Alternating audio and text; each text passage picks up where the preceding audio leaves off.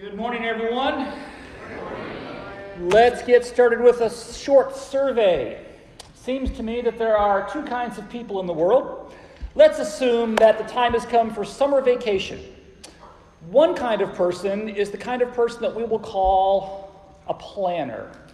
You plan out how far you're going to drive each day. You know where you're going to spend each night. You know exactly what you're going to do each day. You might even know exactly how many miles it is from point A to point B. And you might be the kind of person that says, this is our schedule and we shall not deviate from it. Our God is a God of order, not a God of chaos. And you stay on schedule. Another kind of person, let's call them wanderers. They just say to themselves, you know what, we're going to get in the car, we're just going to go. Who knows what we'll see? Who knows what adventures the road ahead has for us? We'll just drive and we'll stop when we get tired. And if we happen to see something like the world's largest ball of string, well, let's check that out. So here's my question to you. If you are what we'll call a planner, would you raise your left hand, please? Who among us are planners? Excellent. Who among us are wanderers? Okay. By the way, you do realize that there are other words for those, right? Another word for planners are people that are rational. And the word for people that are wanderers are oddballs. And I mean that with all love and all mercy. I am the child of a planner. My father spent over 40 years of his life working for the Greyhound Bus Company. And as he wound his way into the management of the Greyhound Bus Company, he was responsible for schedules. In fact, my dad was the guy that determined that a bus would leave Pittsburgh at 8:17 a.m. and not at 9:05 a.m. And so I have had it drilled into me since I was a babe in arms. You make a schedule and you stick to it. And I've noticed something else about those that are planners and those that are wanderers. Planners, like myself, we value certainty. I mean, I want to know exactly where I'm going to spend the night when I'm on vacation. My wife Sharon and I are traveling out to Oregon later this summer to visit her side of the family, and I've already lined out exactly where we're going to go each night, where we're going to camp on the way there. We have campground reservations. I'm a planner because I like certainty. Now, my brothers and sisters in Christ who are wanderers, frankly, they're more comfortable with uncertainty. They're okay not knowing where they will lay their head at night on each night of their vacation. And by the way, that's fine. And for the record, all are welcome here at the Oakcrest family. Both planners and wanderers are all welcome. They all love lasagna. They'll all break lasagna together later this afternoon. And it's okay. But this idea of people that like certainty and people that don't like, or that dislike uncertainty, that's important. In fact, there's a psychologist named Mark Schaefer that wrote a book titled The Certainty of Uncertainty. And in his research, he finds that we humans tend to really value certainty. Even those wanderers. Those of you that are wanderers are probably sitting in this auditorium today in roughly the same place where you sat last Sunday. Because Schaefer says that certainty is easier on the brain. Our brains just do better when there's certainty because it takes less brain power to do your living life thing when there is certainty. And so worship services here at Oakcrest are structured in a very certain kind of a way. You know typically when you walk through the doors here at this church family how the worship service is going to unfold. It's very certain. Sitting in the same spot each Sunday morning, it brings certainty. In fact, most of us tend to drive the exact same route to and from church, to and from work, because we value certainty. And that's okay until you experience a season of life when there is uncertainty. Like a good friend of my wife and I's, who, as he aged, experienced macular degeneration, and he was going blind. And the uncertainty in his life was significant. Many of us remember what the uncertainty was like when the pandemic hit recently. People were passing away, and we were plunged into an economy that was shut down, and we were wearing masks, and even the WOW women had to meet in lawn chairs 6 feet apart at the park under the shade trees. A high uncertainty time. That was hard on people. Each year in the fall, when my new students come to campus, they experience high levels of uncertainty, and it's hard on them. Who will I room with? Will my roommate like me? Will I be successful in college? I'm taking a class from Brian Simmons. What is that like? That guy's crazy. And all of those things are situations of high uncertainty. Because the reality is, to live life is to experience seasons of uncertainty. So the question I have is really quite simple. How do you handle seasons of high uncertainty? Because if we're honest with one another, many of you today are in a season of uncertainty for all different kinds of reasons. And I can guarantee you that if you're not in a season of uncertainty today, you have been in the past or you will be in the future. And fortunately, our God, who made us and knows us, has some things to share with us about uncertainty. And so what I'd like to do is I'd like to share with you one person's experience as recorded in Scripture, dealing with seasons of uncertainty. Because I think that how this person handled her seasons of uncertainty can teach all of us a great deal about what we do when we encounter seasons of uncertainty. And so here are 4 scenes from the life of Mary, the earthly mother of Jesus, that I think can tell us some things about uncertainty. So the first scene, of course, comes, as was read to you a few moments ago, early in Mary's account in the Gospels, when she is visited by the angel Gabriel. And you know the story well. The angel shows up and says, "Greetings, you have been most favored," and proceeds to explain to Mary everything that's going to happen very shortly in her life.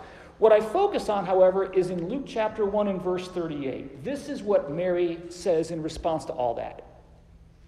"I am the Lord's servant. May your word be fulfilled." Now, all the usual questions like, how is that going to work? What it's going to be like? What will people think of me? How will this all unfold? She doesn't ask those questions other than a couple of brief ones. She simply says, "I'm the Lord's servant."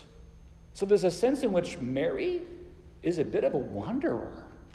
So the second scene from Mary's life comes just a little bit later on. It's in Luke chapter 2. You know the story well. There are shepherds in the fields, and they see this bright star and all that kind of stuff. And a bunch of shepherds show up there at the place where Mary and Joseph and the baby Jesus are, which would have been rather uncomfortable, quite frankly, for Mary. I mean, I suspect that a group of wandering shepherds didn't show up at the hospital whenever your children were born, right? It would have been very odd for Mary, and a season of high uncertainty already is made even more uncertain.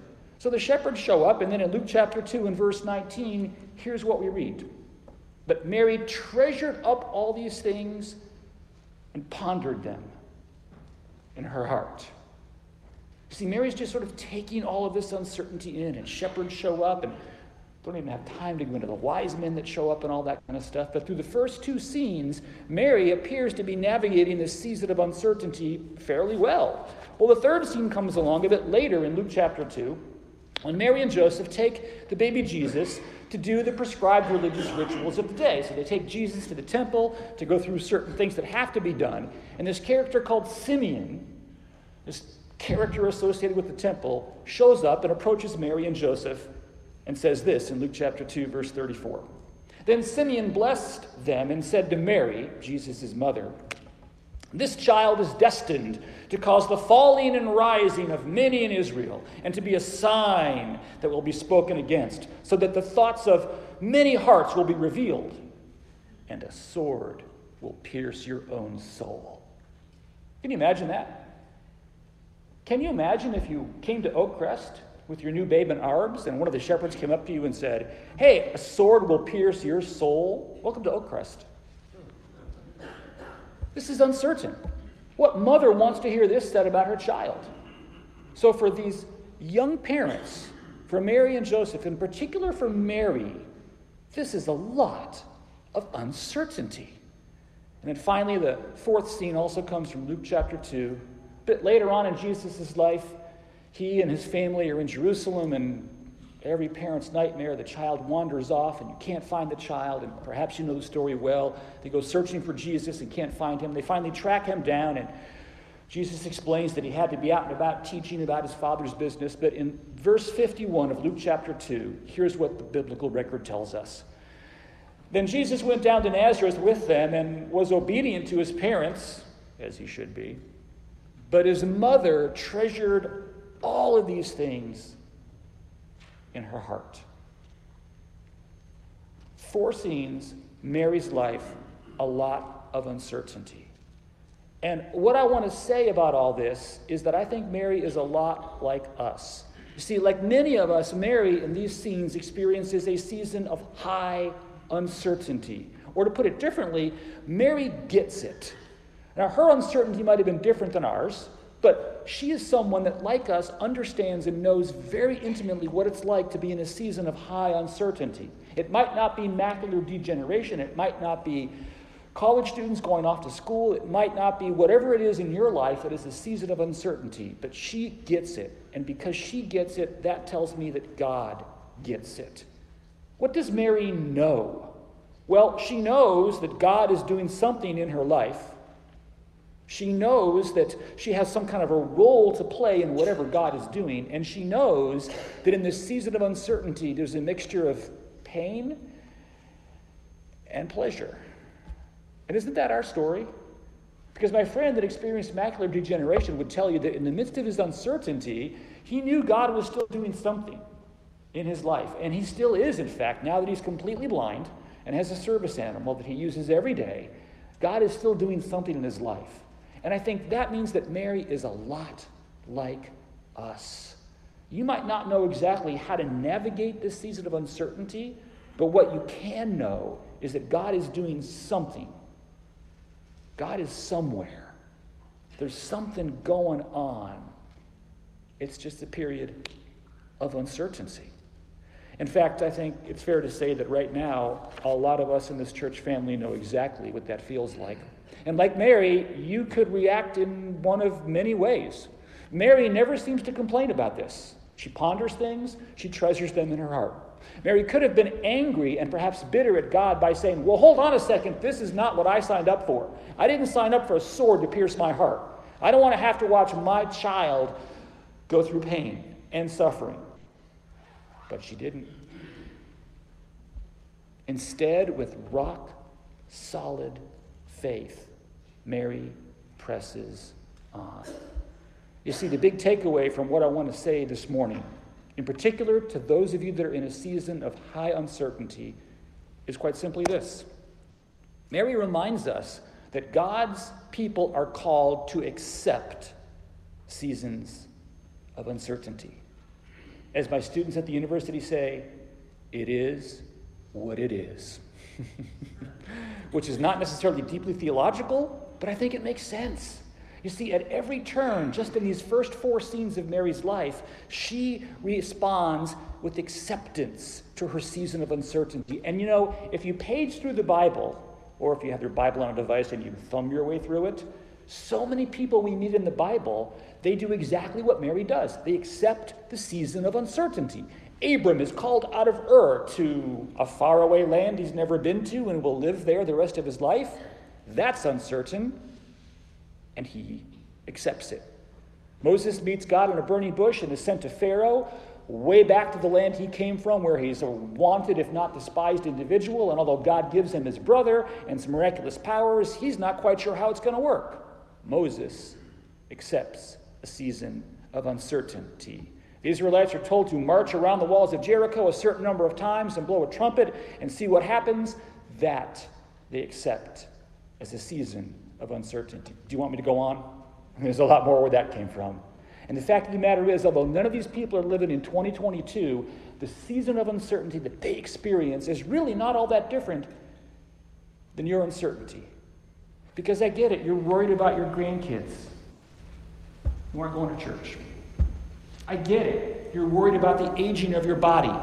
I get it, you're worried about caring for aging parents. I get it, you're worried about your memories not quite what it used to be. And is that just natural aging? Is that dementia? What's going on here? I get it. I get it when you are so uncertain because you thought your job was secure, but now you're not. You think the COVID thing is over. Maybe it's not. Oftentimes, we find ourselves in situations of seasons of high uncertainty, and it's hard to accept that. But I remind you what Paul wrote to Christians that are not that different than us so long ago in 2 Corinthians chapter 5. He says, we live by faith, not by sight. Mary can't see the uncertainty. When Simeon says, hey, a sword is going to pierce your soul, she doesn't know what that means. She doesn't envision her son hanging on a cross, being spat upon and mocked.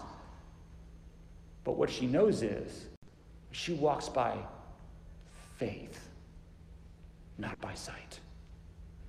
And I want to say to you this morning, if you're in a season of high uncertainty, our God calls us to walk by faith and not by sight. And it's easy for me to say that perhaps because I'm not walking the road you are walking, but I believe that biblically, all of these stories of Moses and the Israelites and Abram and Mary and so many others are recorded in part to give us encouragement.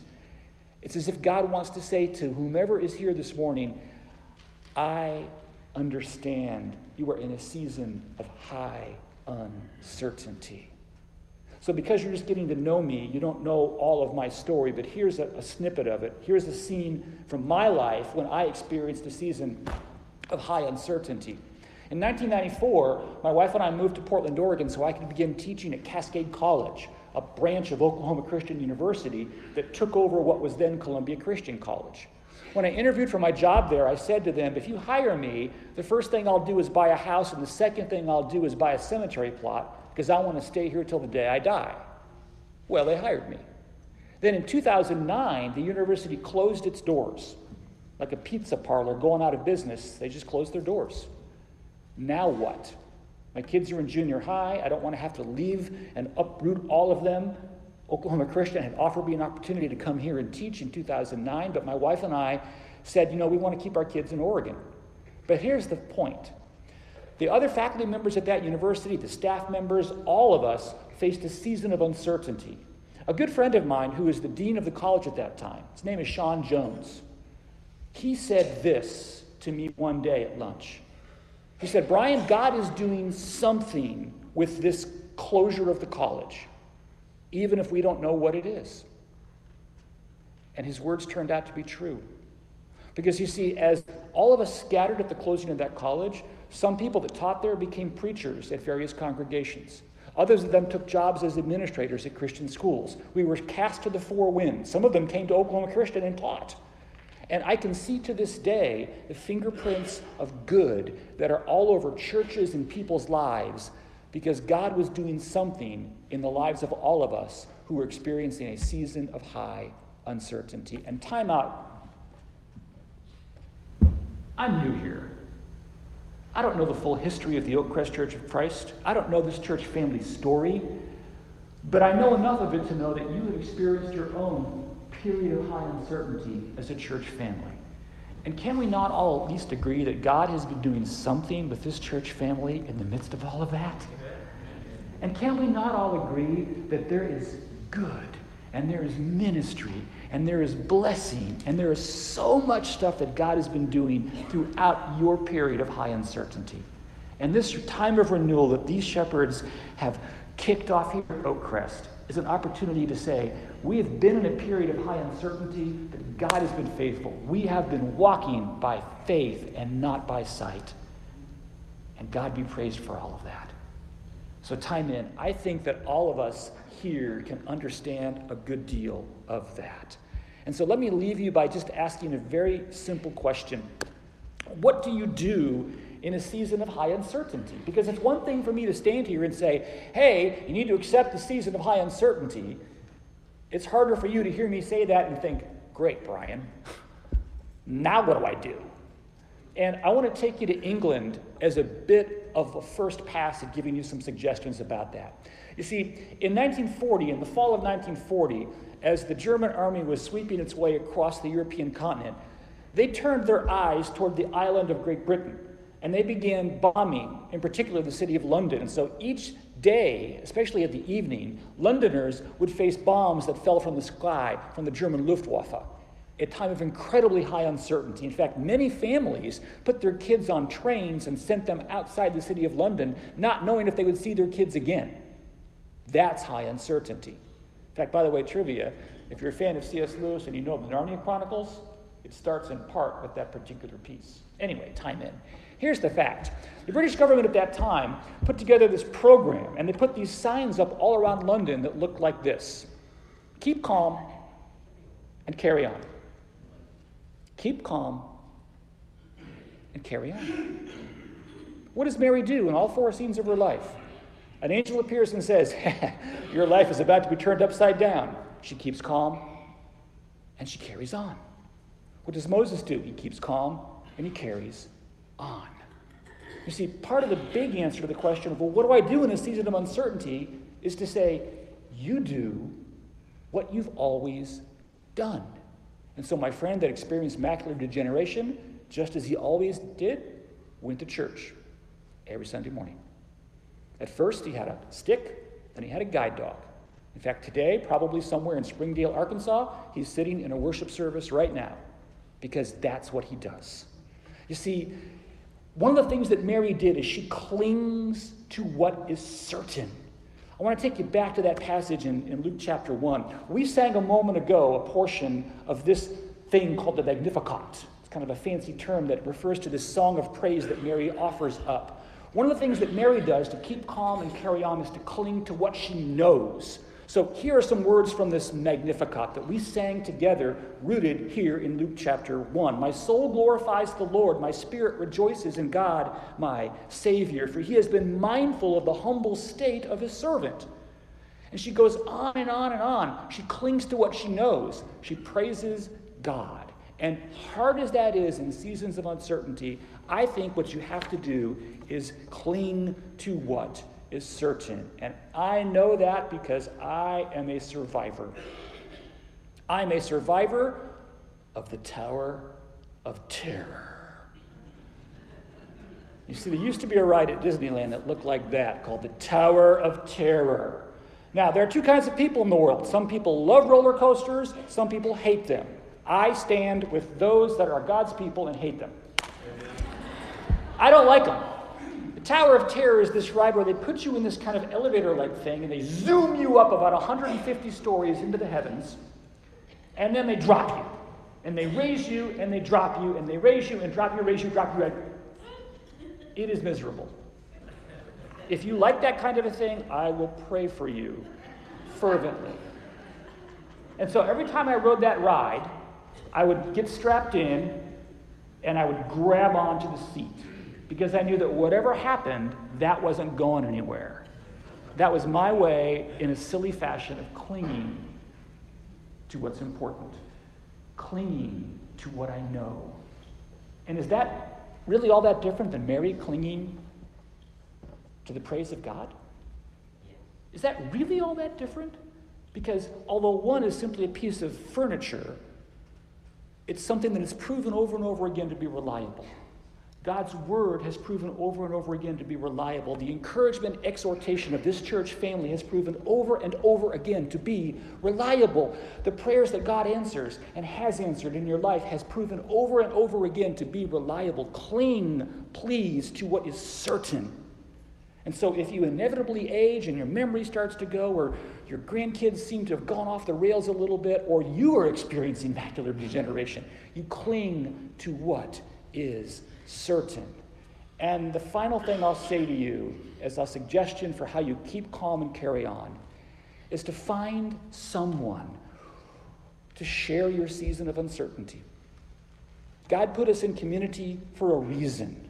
There's a passage here on the screen from Proverbs chapter 17. A friend loves at all times, and a brother is born for a time of adversity. What do you think these women of Works were doing when they met 6 feet apart in lawn chairs in the midst of a global pandemic? They were sharing with one another in a season of high uncertainty. What do you think my students do when they come to me and talk to me in my office and they say, Brian, I'm really struggling with my faith. I'm really struggling in my classes. I'm struggling to be a good role model for my roommate. I'm struggling with fill in the blank. They're trying to find someone, me, to share their season of uncertainty. What is Tyus doing? I'm sure 8 days a week, but helping young people in this church family navigate seasons of high uncertainty. And so that takes me, last but not least, to the story of Ryan Scott. This is Ryan Scott. Ryan Scott received, there's a slide, I think it's got his picture. There it is. Ryan Scott received a heart transplant when he was 4 weeks old. His life was hard from the beginning. At age 12, his kidneys failed. At age 12. A bit later on, at age 15, he was diagnosed with cancer. Think about all the heartache this particular person saw before he turned 16 years old and could drive a car legally.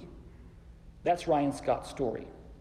But as you see from this particular slide, he's holding this big sign that says, "God is bigger than any disease. He healed me."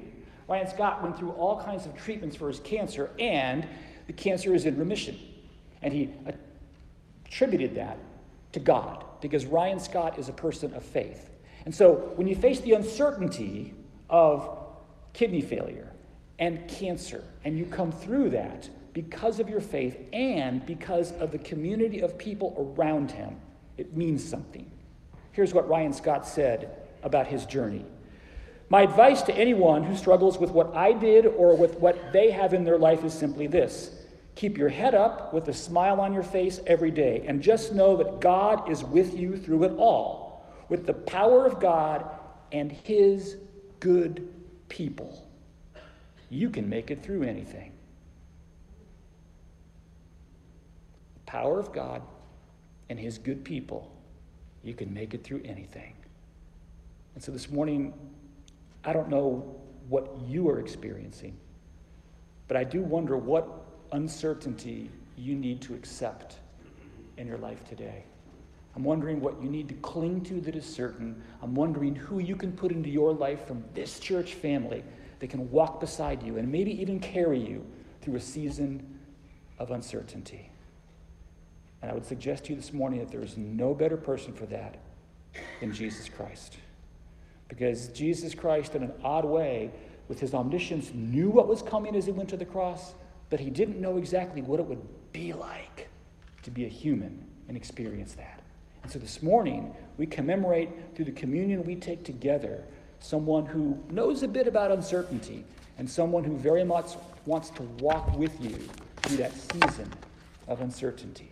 And so this church family here at Oakcrest has chosen to celebrate that communion in this manner. There are some tables here at the front. There are some in the back as well. In a few moments, we'll sing together. We'll have an opportunity to see some things on the screen that will prepare us to partake together as a church family this communion that remembers the life, and in particular the death and the burial and the resurrection of Jesus Christ. And so we'll take that together now as a church family.